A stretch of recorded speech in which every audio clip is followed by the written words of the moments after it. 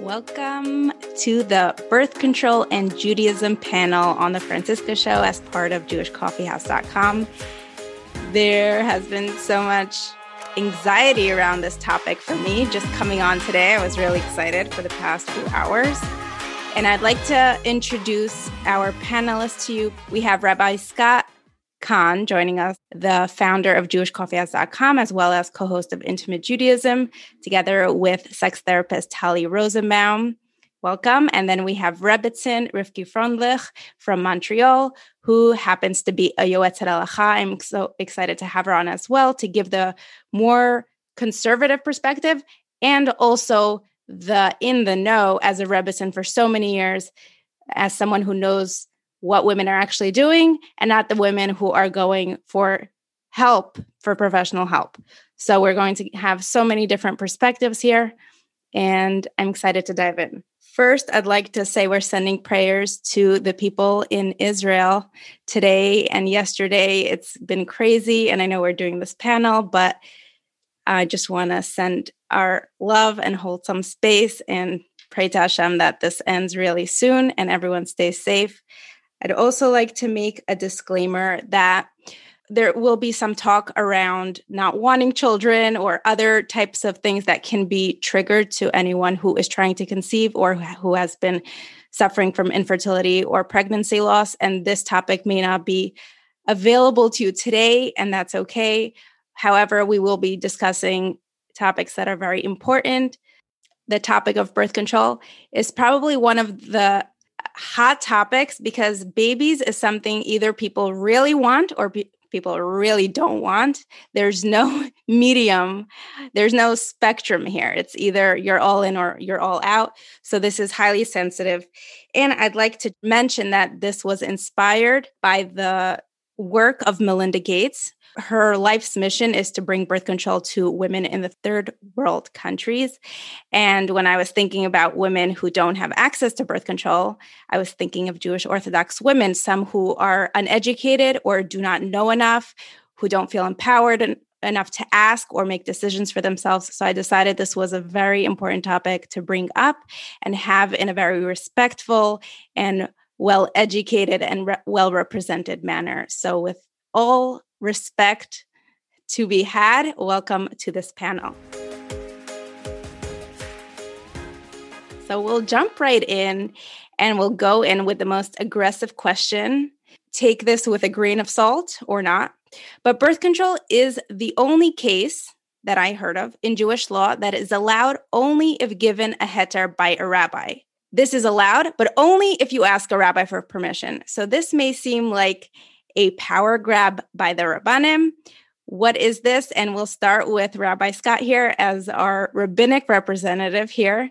What do you have to say on this topic? Okay, well, first of all, thank you very much for having me and all of us. It's a pleasure to be with you, Francisca. And we've worked together in the past, so it's nice to be on the same panel. So the first thing I would say is that that's not entirely true, meaning there are other instances in Jewish law where you are required to get the approval of somebody else. I'll give you just simply, if you go to court, a Beit Din, there are situations where a Beit Din has to rule in a certain way. You can't decide if you're in an argument with somebody else, you must go to a Beit Din. Or on the other side, birth control itself isn't inherently some magic thing that the rabbi decides, oh, I say you can do this, and somehow that becomes the halacha. It's not really like that. It is true that it is brought down in sources that a person shouldn't decide, or a couple shouldn't decide these questions on their own. But the reason is not because the rabbi has the ability to create some sort of reality, that by his saying that this is mutar or asur, or allowed or forbidden, that becomes the halacha. That's not it at all. It's simply that there are so many different factors involved. There's so many different details that matter in terms of determining whether or not birth control is allowed or permitted in a certain situation, that it would be foolhardy for a couple who has an emotional investment, as you said at the beginning correctly. People are all in one direction or the other. They have clearly a decision. They have a tendency towards one side or the other. And if they're asking for birth control, that tendency is clear which side.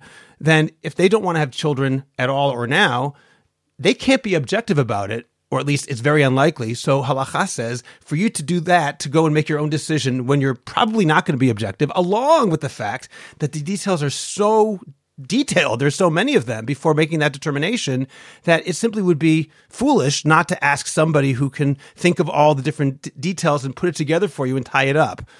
That said, if a person, or I keep saying a person, it's really a couple. Obviously, this is a decision that a man and woman should make together, a married couple. But if the couple decides that the case is cut and dry, and an example that Rabbi Eliezer Melamed from Har Bracha here in Israel gives is, for example, if they just had a baby and they want to take birth control for the first 9 months, that is pretty clearly allowed. So because of that, since it's pretty obvious, there's no need to go to a rabbi. I just don't agree with the idea that it inherently is something where the rabbi can determine something. Let me give you just one more example. I don't want to take too much time.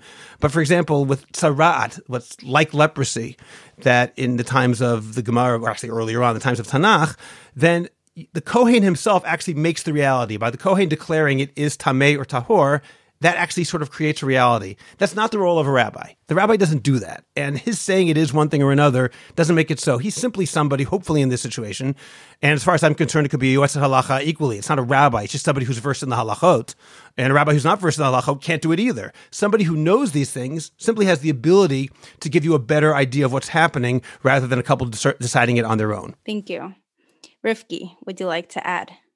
I would just echo Rabbi Khan's sentiments very much, that I think coming at this from the most accurate perspective includes that any competent halachic authority is going to approach this with sensitivity, is not looking to withhold this, treasured permission that this couple is seeking. I think in general, my experience has been when couples have been seeking permission to use birth control, that my experience, I should say, from, the conversations that I have, I generally don't hear from couples who are looking for permission to use birth control. These are couples who are using birth control and they want to discuss what are the options within that, within the decision that they've made. They would like to know, how can they do this while maintaining their fidelity to halacha, to Jewish law?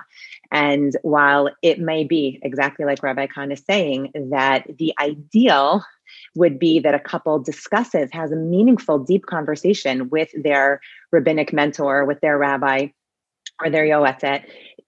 Yes, we hope that conversation is happening, and we hope that the rabbi is taking into account and helping the couple themselves understand why it is that they're seeking this reprieve, so to speak, from having children. Is that it's a conversation, as opposed to someone withholding this secret key to unlocking the pills that are being kept in some vault somewhere. God forbid. I really don't think that that's what's intended. And that while yes, the conversation should happen, I think very often the conversation doesn't happen. So I can really share a reflection based on, like I said, my experience in conversations that I've had primarily with women. I don't usually speak to couples, but primarily with women. And the couple has already had that conversation. Sometimes there's a situation where they're not on the same page, and I'd like to be able to help the woman process why she's in one place and her husband is in another. But in general, I don't know that conversation is happening so often. I think that the couples who know what they need, for whatever the reasons might be, their mental health, the physical health, financial situations, other stress that is going on in a family or in a couple's life. There are so many factors here. And very often the couples are making the decisions on their own within a certain world that, let's say, I would speak to, acknowledging that there is a whole other world of couples that I don't know how they're going about getting their access to birth control. But I could tell you from the not nearly as many conversations as I've had within, I would say, the modern Orthodox world, but to the right of the modern Orthodox world is a tremendous area of growth. There has been a lot of openness to this conversation in the more right-wing world. And I say this not just in the yeshiva world, but in the Hasidic world as well, where I've had a number of conversations with people where there is a new reality that I think we've been awakened to, thank God, that takes all of these factors into account. And so I'm hoping we're moving in the right direction, where couples are being given information and are being empowered to have these conversations and then make their decisions, hopefully with the guidelines of halacha. Thank you. Tali. Well, I would add maybe something from a psychological perspective, but I really appreciate, first of all, thanks for having me.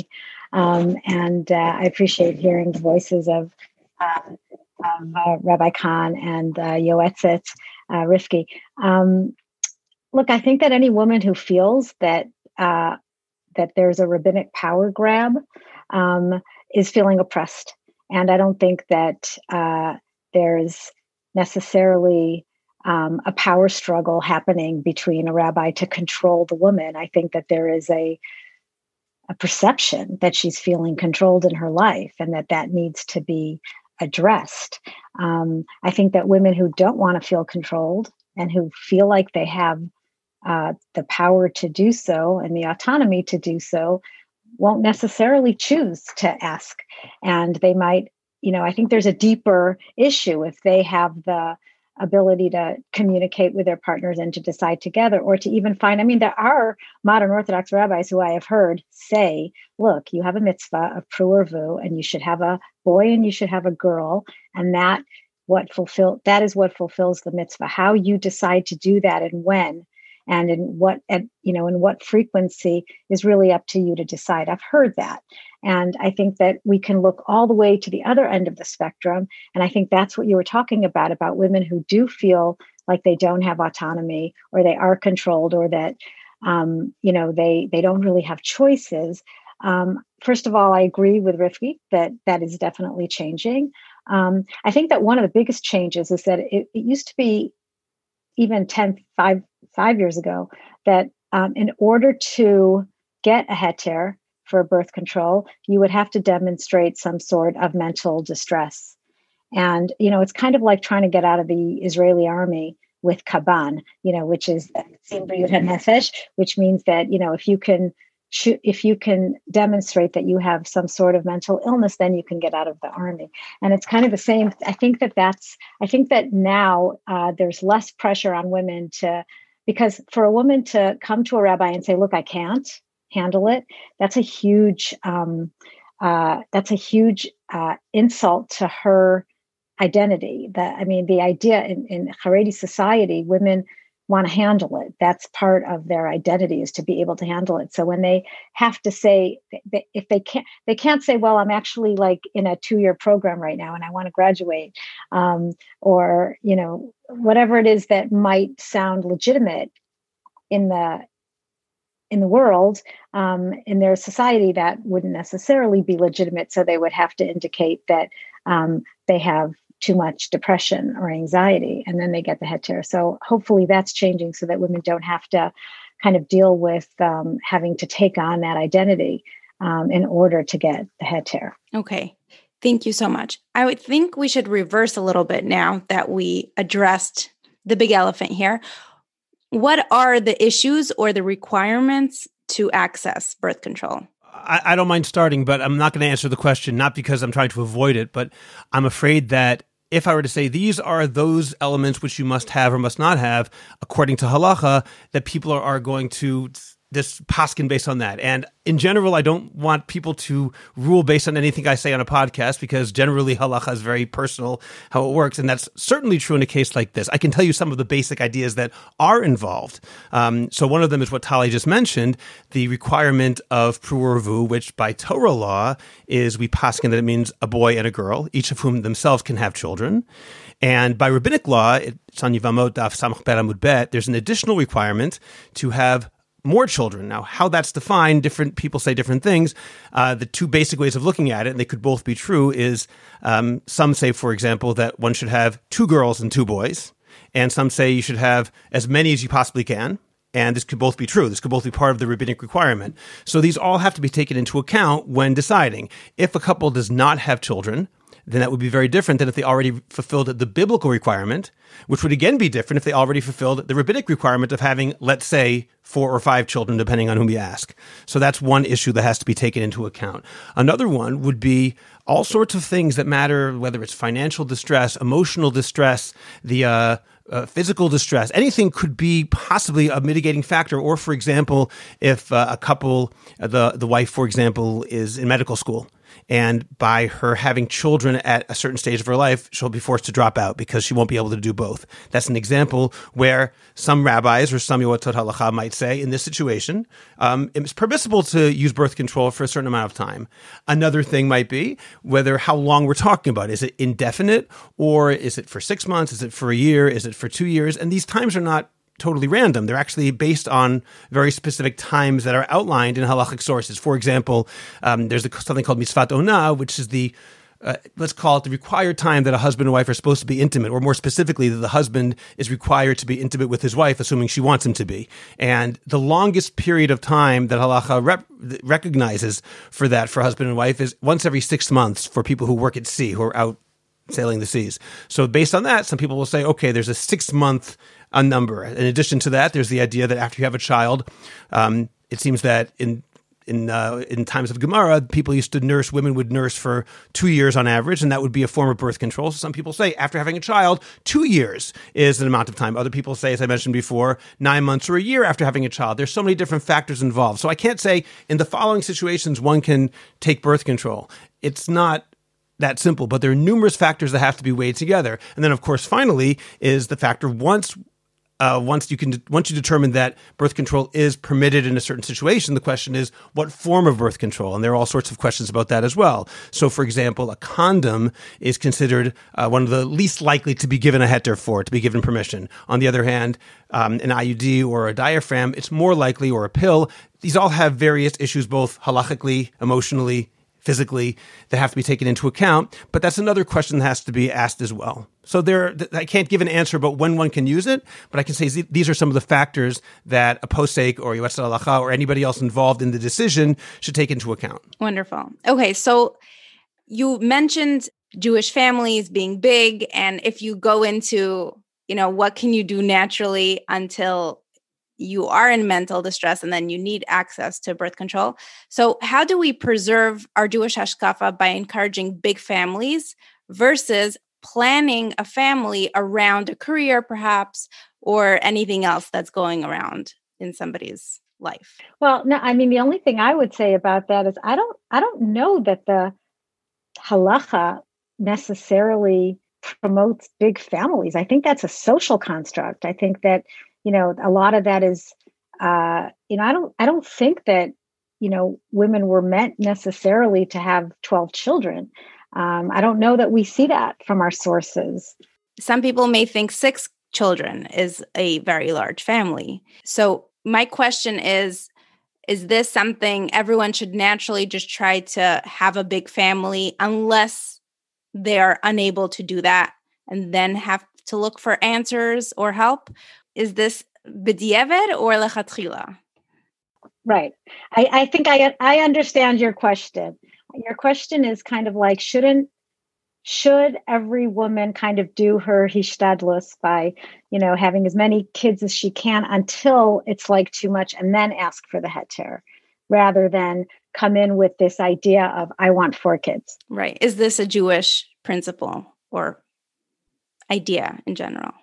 I can say something about it just in terms of what Rabbi Melamed said. I was reading something that he wrote today, and he said that it's worth, and I sort of alluded to this before, he said it's worth looking at the rabbinic mitzvah in 2 separate stages. The rabbinic mitzvah, which is based on a pasuk in Kohelet of don't stop, of having more children, he said really has 2 different elements. There's the first element, which is, as I said, 4 or 5 children, or as you said, 2 and 1, whatever it is, whatever the number is, that's up for debate. And then that would be what he would say, in Rav Melamed's words, is the rabbinic requirement. The same way there's a biblical requirement for pru'urvu, a boy and a girl, there's a rabbinic requirement to double that, if you want to say that, or some permutation of that. But then there's an additional, not requirement, but almost like if you do it, it's a mitzvah, but there's no requirement to do more.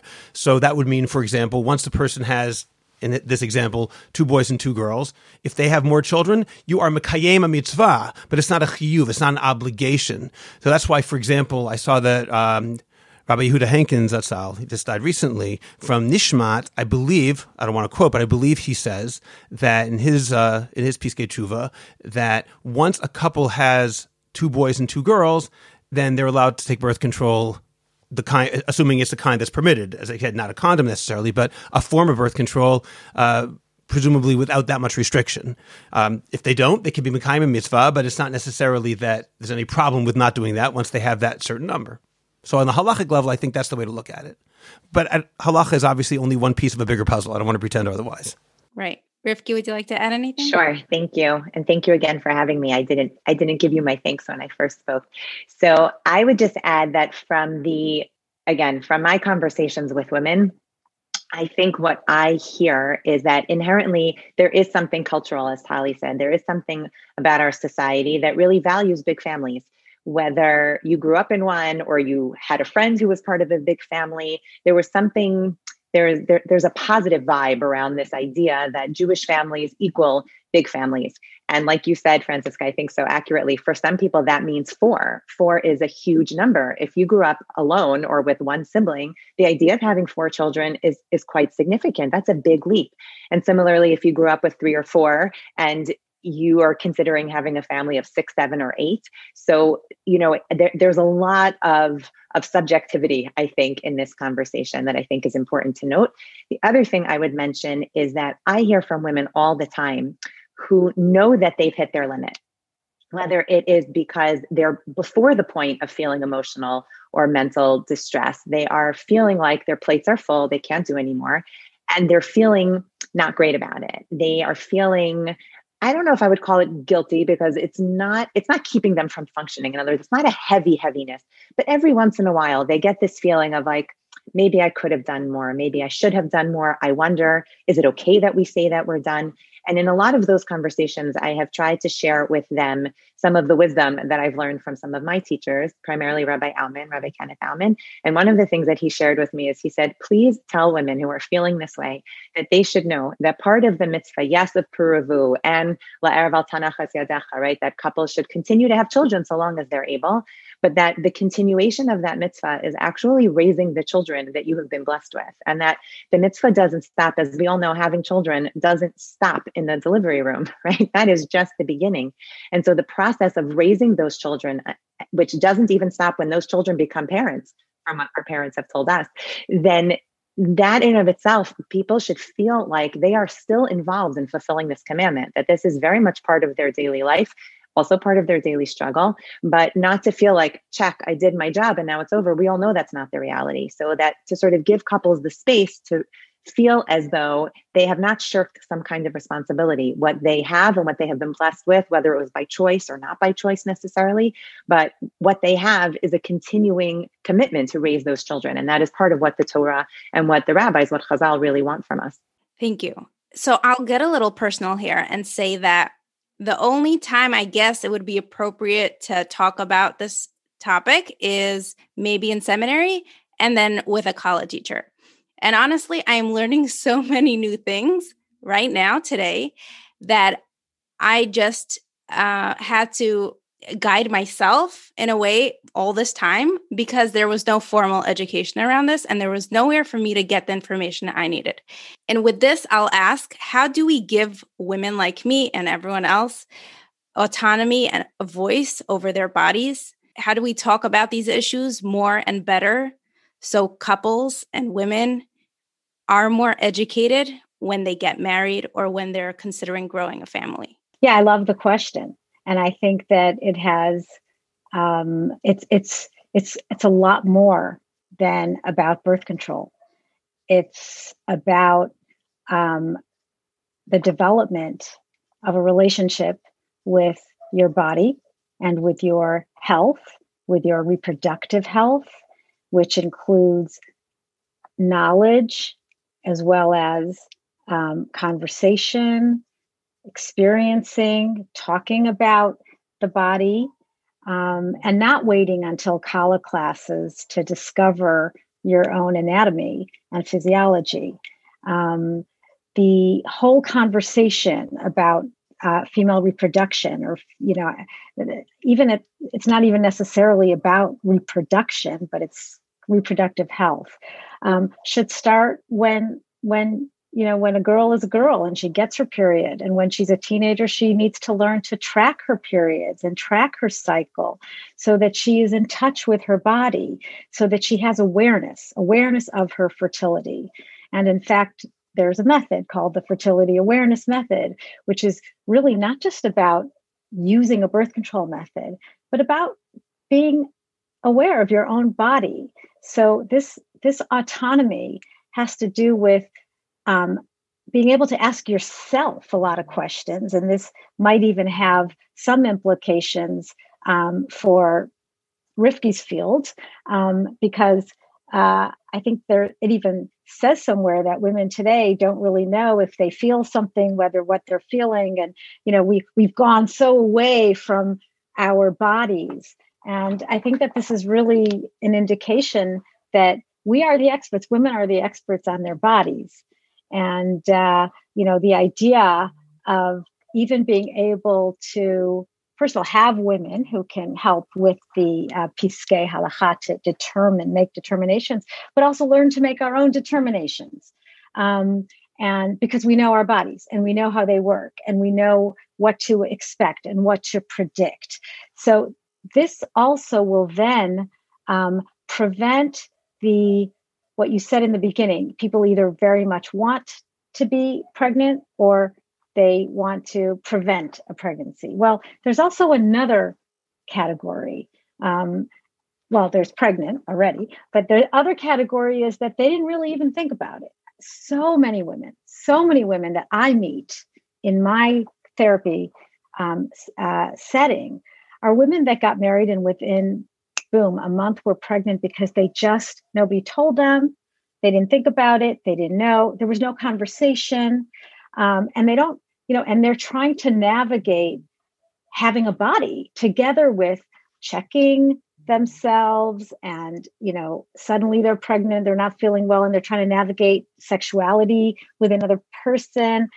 There's just so much that happens and it's overwhelming because until, most Orthodox young women will not necessarily have had any sexual experience or any kind of knowledge of that area of their body. Many women have not ever used tampons. And so the whole idea of suddenly getting married, checking yourself, it's like learning a whole new subject. And I think that if we began with the developmental process to encourage knowledge of our reproductive and our sexual health, I think that autonomy that women would feel together with their spiritual sense of self, which respects the halacha and will ask the appropriate questions. We have to look at everything together. It's many variables at once. There's the desire for autonomy. There's the desire to get things right. There's the desire for good zugiyut, for the couple to get along and to be on the same page. So these are all factors. And I think that beginning way before hadrachat kala is really the way is really the direction. Rifki, would you like to add? I would. Thank you. I would say that very much along the lines of what Tali is saying, that in an ideal and perfect world, education about the young woman's anatomy begins when she's very young, even before she gets her period, right? Most mothers, based on their own experience with their mother, have a good sense of when that conversation should start. My mother told me and it was too late, or my mother told me and I don't like the way that she told me. So many of us, and not that our mothers, including ourselves, who thank God are mothers, we're doing the best we can. So we'll just put that out there. That's the disclaimer. Everyone's trying their best. But that being said, we all perhaps are developing our own ways that we want to speak to our children. Just recently, Nishmat put on an incredible health and halacha conference where this topic was addressed several times: how to talk to our children about their bodies, about sexuality, all of those things, which I think most parents feel like they are lacking tools. It's out there now. There is much more available to give us the vocabulary to speak to our children. And so ideally, this conversation starts very young, a comfort with the body, a knowledge of the body, an awe of the body, of how incredible it is and the potential that it has.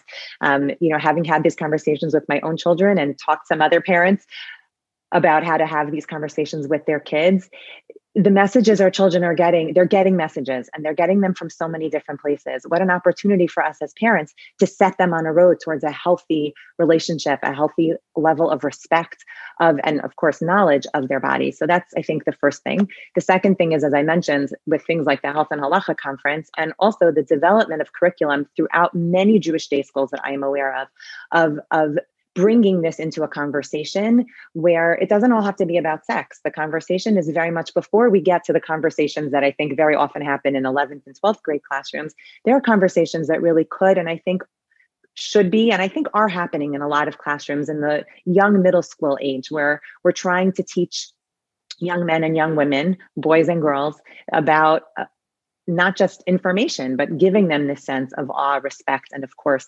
appreciation for their bodies. And lastly, I think I would just add that the Torah itself is the greatest advocate for women to have knowledge of their bodies. The pasuk is clear, and I've quoted it. I'm sure you've all heard it quoted so many times. V'safra la shivas yamim, that a woman is counting her own 7 days.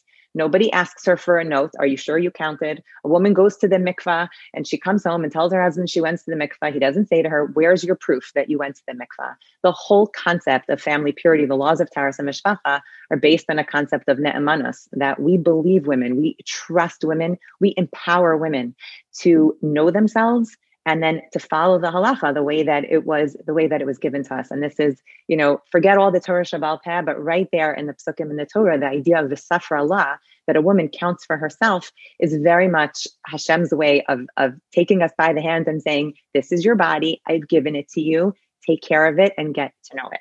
Yeah, I'd like to add something. And first of all, I agree with what both Tali and Rivki said. It's very important points. I'm going to make it a little bit larger, just very briefly. And the first point is, first I'm going to throw in a shameless plug for what Tali and I do in Intimate Judaism, because I think what we're really trying to do in our macro goal is to have more conversations and to allow people to realize that such conversations are not taboo.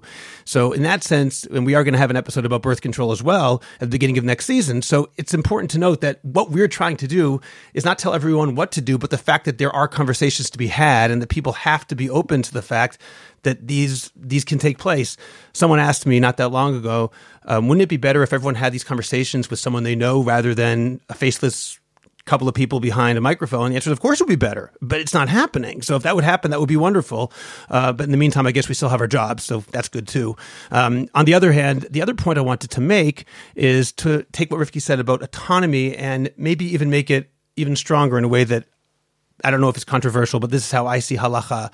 Because the question about how can a woman or anybody have autonomy when halacha demands that you keep things a certain way is obviously a bit of a paradox. There's no real answer to that. Halacha says you must do the following thing.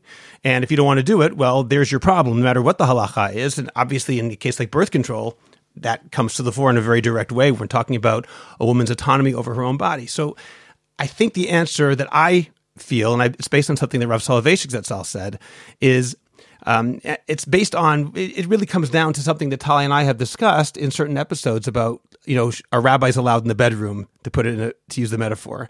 And as far as I'm concerned, the answer is, of course not. A husband and wife go in that bedroom by themselves. God is there too, but that's it. And no one else goes in there. My job as a Chatan teacher, for example, is to tell the people that I teach, or any student that I teach, what the halacha says is required.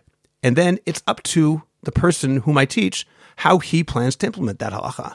Now, I believe the halacha is binding, and I think that's how I hope everyone keeps it. When I teach it to them, I'm not saying you can go and compromise as much as you want. I'm not saying that. But I do recognize that the person has autonomy to decide what he's going to do with the information I give him. No one's coming with, as Ricky said, no one's asking for a note. No one is going to send the police after you. My kids have a joke. We have a WhatsApp group called the Halacha Police. If someone does, we're kidding around. There is no such thing as Halacha Police in the world nowadays, and that's a good thing. People have their own autonomy, and although a rabbi or a Yetzer Halacha or any sort of halachic authority is going to tell people this is what halacha demands, then the couple decides from then what we're going to do with that information. And that is autonomous.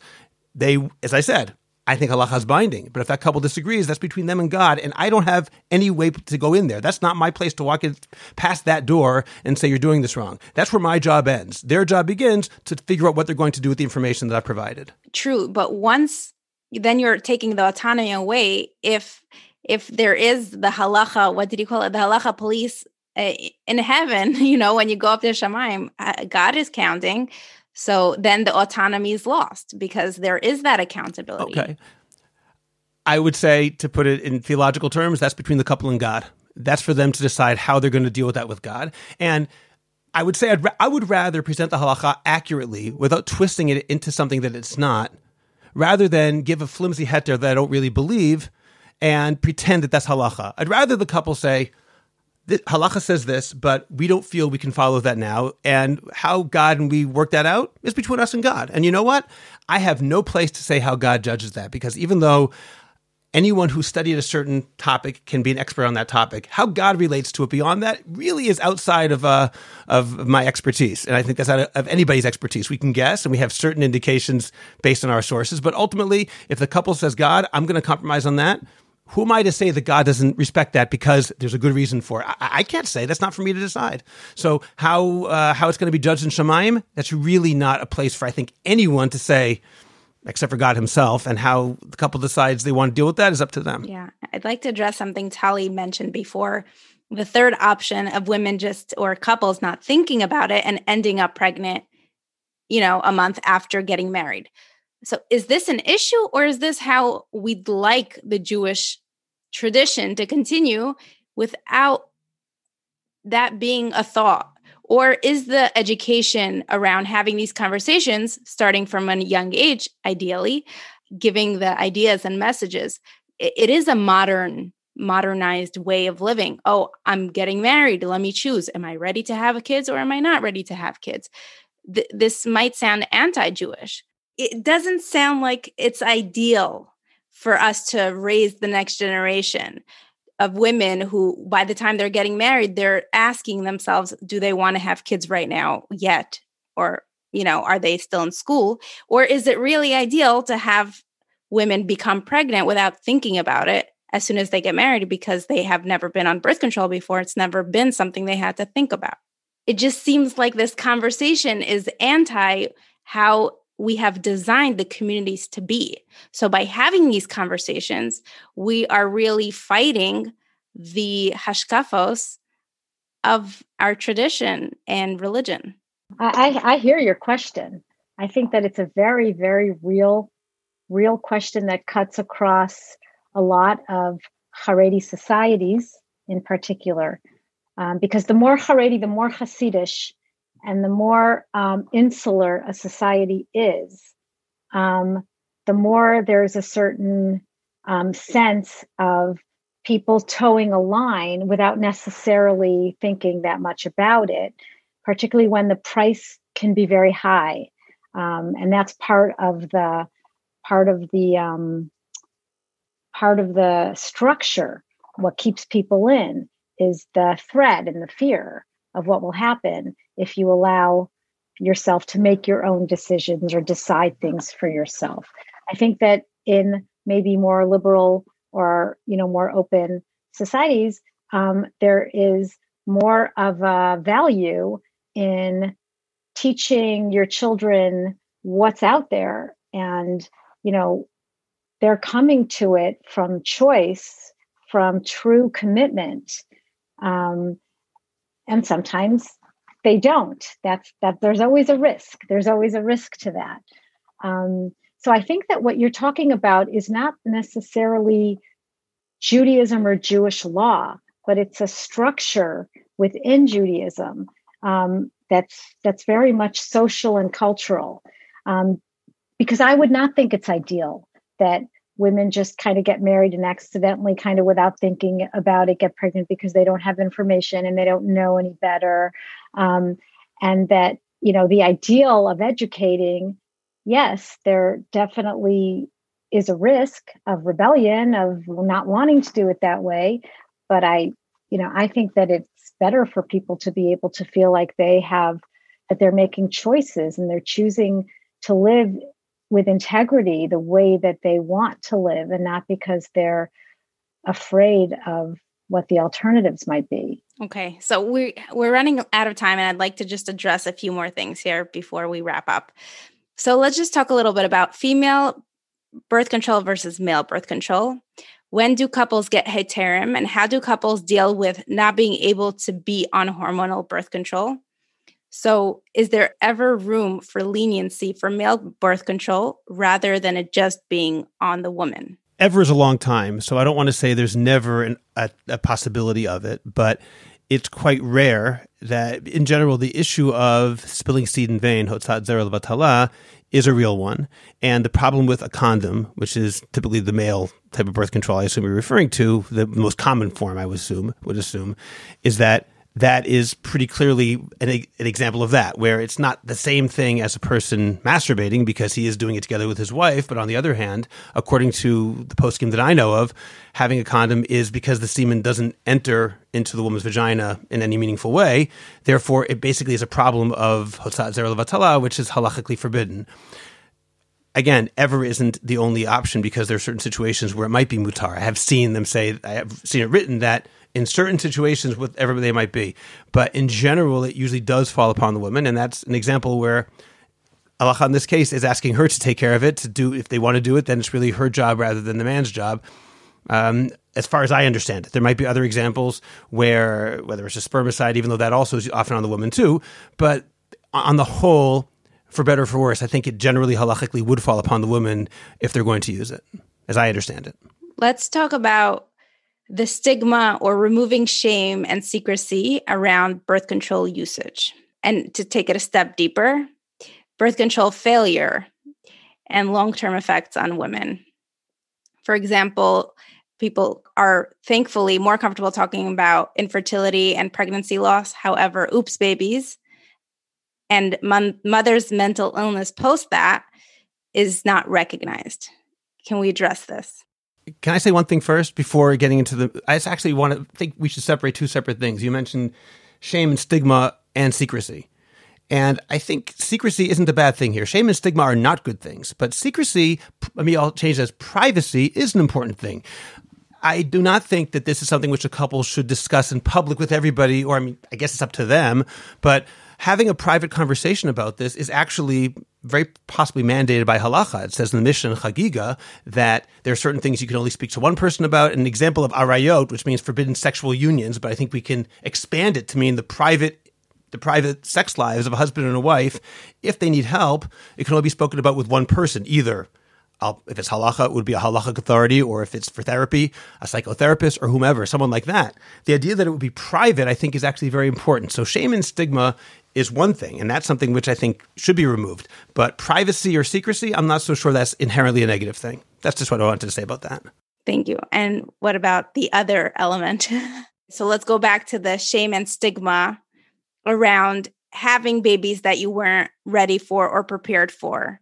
And that's not necessarily a Jewish thing. This is every mother who wasn't ready or did not expect to have a pregnancy and has this baby, and how that affects the entire family after that. Right. So I'm sure Tali can speak to this from a professional standpoint. I can say, based on conversations that I've had with quite a number of women who found themselves pregnant when they weren't expecting to be. And that includes several women that I know who got pregnant while having an IUD, which is quite unusual. And I've spoken to a number of doctors about it who say that statistically, I shouldn't know so many women that this has happened to, but I do. And I would say that whether it's in that scenario, it was clear the couple didn't want to have a child, or it was, women who very often are taking some type of oral contraceptive or hormonal birth control where they forgot a pill or something like that, or they weren't so careful. They tried to take it every day, but it wasn't always at the top of their agenda. And then that couple ends up, pregnant. Or like Tali was saying before, a couple who never really thought about it. I don't know any couples like that. I don't think I've ever spoken to a woman who didn't have a kala class or some kind of, even someone, had a meeting with their rabbi or their older sister or a cousin. Somebody told them the basics. So, and I think even in the Hasidic world, where I'm assuming we're assuming that that's the most insular world, those girls are not coming to their chuppahs either without basic information. It's not happening from what I can tell. They might not be getting all the information that I try to share with the women that I study with, but the very basics are there. The basics on how a woman gets pregnant are there. And I think in their circles, that's very much what they want to happen. Typically, obviously it doesn't apply to everyone, but it's something that they do want. I don't think it's something that's forced. I think you grow up with something as, your dream, and that's, something that these couples want. But just speak to the point of what happens to these families where they have a pregnancy or a child that they weren't prepared for. And I would say what's much more complicated is situations where I've spoken to women where they did not want to get pregnant. They got pregnant and then subsequently lost the pregnancy. And the amount of guilt that those women and those couples experience, that somehow, because they weren't excited about it, that somehow led, in pregnancies, we know, unfortunately, so many of them don't come full term. And there are all sorts of things that could go on. And the complication that exists when a woman feels like somehow it was her fault because she didn't say thank you to Hashem when she found out she was pregnant. We are talking about some really heavy, complicated emotions. And I think it's wonderful to open up this conversation and to let people know these things happen. And that, of course, just like you were saying, Francisca, so beautifully, that now we're getting better at talking about infertility and some of these things that might be private, but certainly don't need to be secret, that this is hopefully maybe one of the next conversations that will be opened. People should never make assumptions that everyone who's pregnant is happy about it. People should never make you want to always wait to hear from the couple or the woman, just like you never ask a woman if she's pregnant, right? You don't ever ask her if she's happy that she's pregnant. You kind of want to wait and gauge. You just never know what's going on in someone's life. In the same way that you don't know if a woman who's pregnant knows that she's carrying a pregnancy that may not make it till the end, or where they know they have some kind of genetic situation they're going to have to deal with. This area is so fraught with emotion. It's so complicated. And I think we are always doing our best when we keep our mouths closed and wait for guidance sort of from the person that we're talking to. But yeah, I think it's a great conversation to open up because the issues are very real, sometimes very severe and sometimes more moderate, but they continue for a very long time. Thank you. Thank you for saying this. Tali? Yeah, I would also add that our experience, I agree with Rifki, and I would add that our experiences as women and as men, because fathers certainly have a lot to experience themselves. It's not easy to be a man, and in this society expects a lot of men, and they're not just sitting by the side. I mean, every child is also for them, another person that, they're fathers, and fatherhood is very, very meaningful to men. But if we go back to the experience of a woman, it isn't binary. It isn't like I want a child, I don't want a child. I'm happy, I'm unhappy. I think that we need to really acknowledge the variables, that you could start out unhappy and then be very happy, or start out happy and then have a lot of anxieties about it. It's just not so black and white.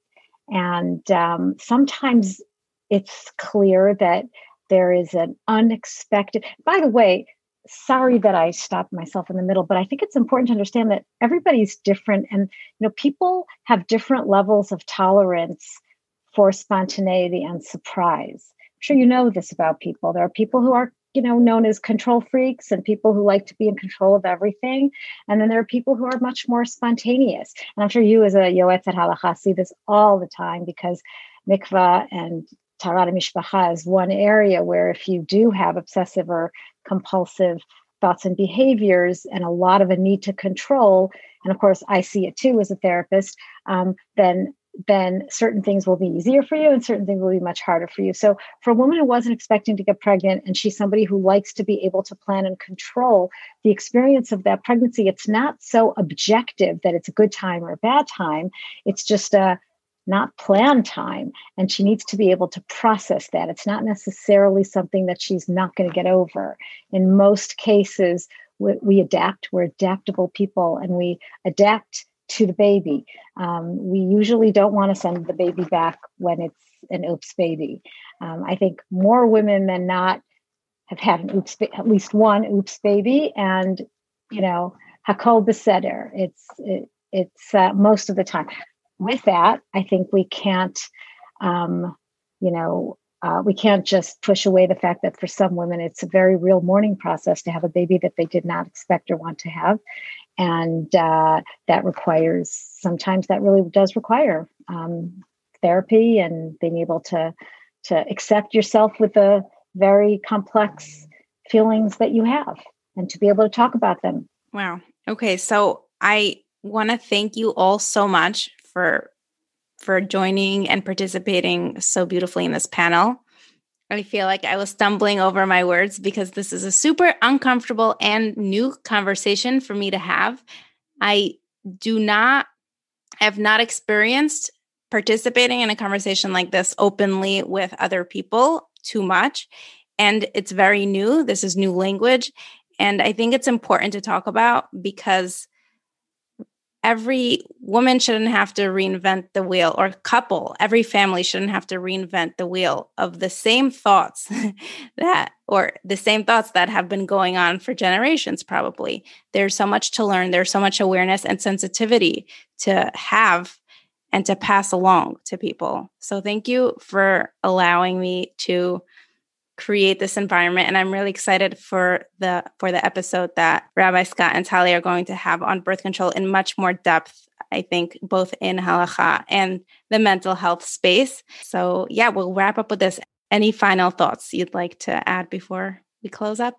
I want to say kol hakavod to you. Yeah, I was going to say the same thing. Thank you for having this panel. I think this is, again, opening up conversations that people need to have. Agreed. Agreed 100%. And the Health and Halacha conference, I did a discussion with my husband and with Diana Melnick, who is a sex therapist in Toronto. And it was, as I introduced the panel, I was able to articulate something that was very important to me, and it sounds like is very important to you, which was that this was a conversation that I specifically wanted to have with my husband in public because he's a rabbi, a rabbinic figure. And I wanted people to get the message, both women and men, that this is a conversation that can happen and should happen. Doesn't have to happen publicly, but let's start the conversation publicly for the people who that's where it's going to stay. And hopefully though, it will open conversations in people's homes and with their rabbinic figures, their mentors, their rebbitzins, their yoetzets, whoever it is that they talk to, just to know these are conversations that can happen and should happen, because all that we all want is to support each other and to be able to build healthy Jewish homes. And that's a complicated endeavor. And so to open this conversation is really kol hakavod to you. I'm so grateful that you included me. And I look forward to hearing more about this topic. Thank you. Friend, thank you so much for listening until the end. And if you enjoyed, please tell a friend, leave a review, and make sure to subscribe so you get a notification the next time an episode is out. Have you been thinking of launching a podcast? Great! Let me help you launch and produce your show and take the headache away. Just click on the link in the show notes and make sure to tune in next time. See ya!